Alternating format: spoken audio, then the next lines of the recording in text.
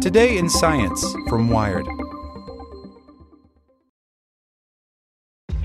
This episode is brought to you by ShipStation. You know, some things take a lot of work, like sending little robots to far-off distant planets. And just as that's challenging, so too is running a successful e-commerce business, especially when there's so much to do. So I want to introduce you all to ShipStation. Now, I love using ShipStation because of its easy-to-use dashboard, which makes managing orders and printing labels a breeze and super smooth. Oh, and the customer service is just out of this world. It's exactly what you need to help grow your business. Sign up for your free 60-day trial at shipstation.com/technews. That's shipstation.com/technews. For the ones who work hard to ensure their crew can always go the extra mile, and the ones who get in early so everyone can go home on time, there's Grainger, offering professional-grade supplies backed by product experts so you can quickly and easily find what you need. Plus, you can count on access to a committed team ready to go the extra mile for you. Call, click Grainger.com, or just stop by. Grainger, for the ones who get it done.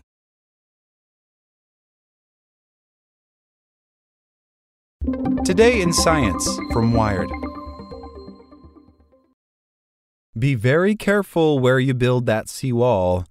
Walls are meant to keep out rising seas, but that water still has to go somewhere. New modeling shows it could end up flooding your neighbors. By Matt Simon.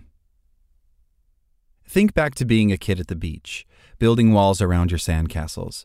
If you engineered those fortifications properly, the tide would come in and flow around your kingdom before the walls eventually eroded away. By redirecting the rising water, you would have saved your castle, at least for a little while. Now think bigger. Imagine you're a city planner in an area threatened by rising seas, and you've spent a fortune to build a proper seawall. The tide comes in, and the wall holds, saving you billions of dollars in property damage. But womp womp. Like the waves you once redirected around your sandcastle, the rising waters hit the wall and flow into the communities on either side of you. You've saved your residents, but imperiled others. New modeling shows just how catastrophic this wayward water phenomenon might be in the San Francisco Bay Area, where sea levels could rise 7 feet in the next 80 years. Those rising waters put millions of people and billions of dollars in buildings at risk, says Ann Gary, Chief Strategy Officer and lead scientist at Stanford University's Natural Capital Project, who co-authored a paper describing the research. It was published this week in the journal Proceedings of the National Academy of Sciences. One of the things that's new about this work is that people haven't necessarily thought about how communities, like in the Bay Area, are connected to one another through these shared waters, she continues. Gary and her colleagues did the modeling by breaking up the shoreline into sections based on characteristics like geology. Then they used hydrological models to show where the rising water would go if a given section of coastline was fortified with a seawall. Basically, they imagined what would happen if the residents of one area decided to protect themselves without fully considering the resulting hydrology. That water has to flow somewhere, says Gary, and what we found is it ends up flowing into other communities, making their flooding much worse.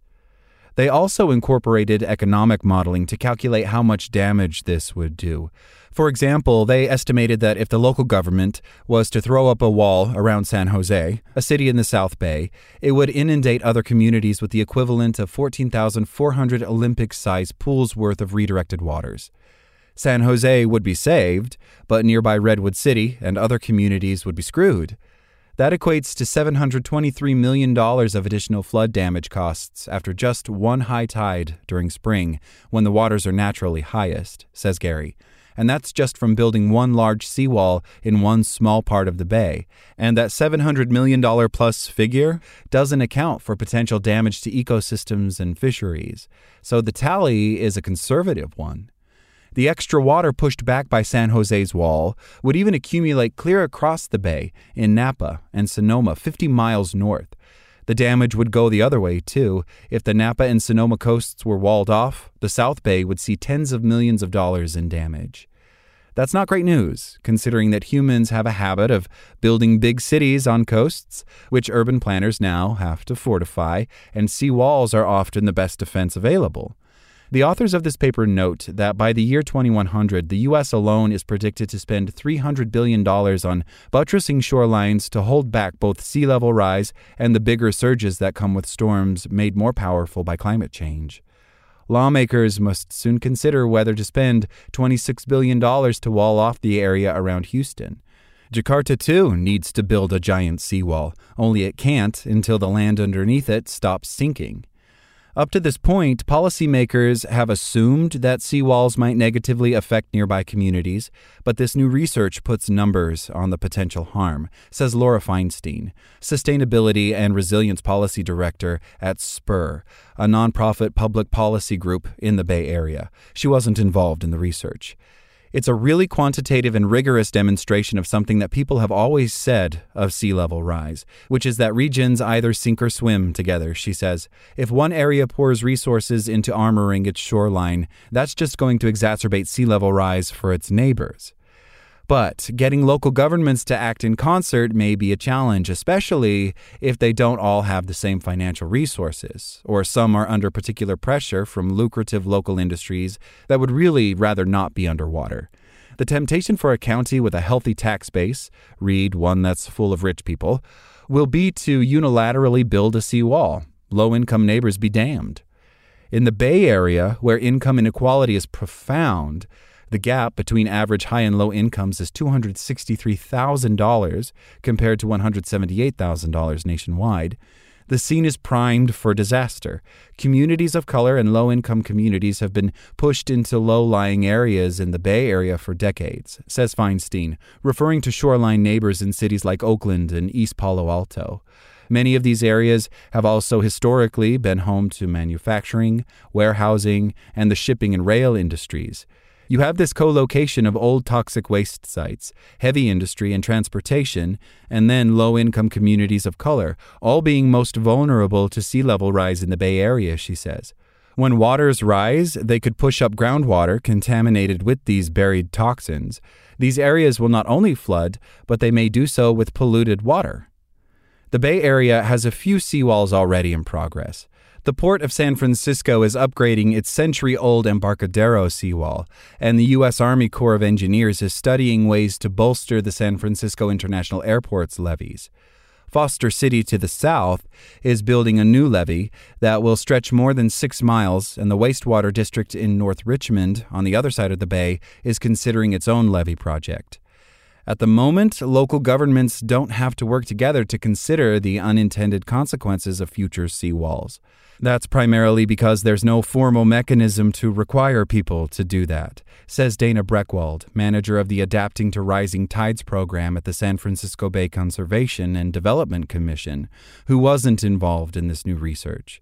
She's also program manager of Bay Adapt, a regional collaboration that advocates for protecting people and ecosystems from rising seas. If someone were to do that at a local level, it would be completely voluntary. But by putting numbers on how bad the flooding could get if seawalls were erected haphazardly or without cooperation, the new modeling may encourage more collaboration between neighbors. We're really hoping to set that sort of stuff up in the future, Breckwald says. Those mechanisms are going to be really critical to make sure that we have equitable adaptation. And it might also make planners consider alternatives to walls. Nature actually has another solution ready to go, using the landscape to our advantage. Climate scientists call this a nature-based solution because it leverages natural processes instead of trying to engineer our way out of a problem. Certain stretches of coastlines naturally take up seawater better than others. Alluvial valleys, for example, the floodplains where rivers meet the sea. These have sandy, muddy bottoms, which soak up water like sponges, especially when compared to rocky shorelines. Gary argues that instead of walling these off, we should route the water toward them so they can act as overflow areas. Sometimes it's more practical and more economical to strategically choose areas that can absorb the water, she says. These can be things like marshes and ponds, but they can also be parks and golf courses or other kinds of semi-natural areas where intermittent flooding is going to cause less damage. Seawalls aren't the only answer to combating sea level rise, Gary adds, even though that's kind of the traditional go-to solution. Like what you learned? Subscribe everywhere you listen to podcasts and get more science news at wired.com/science.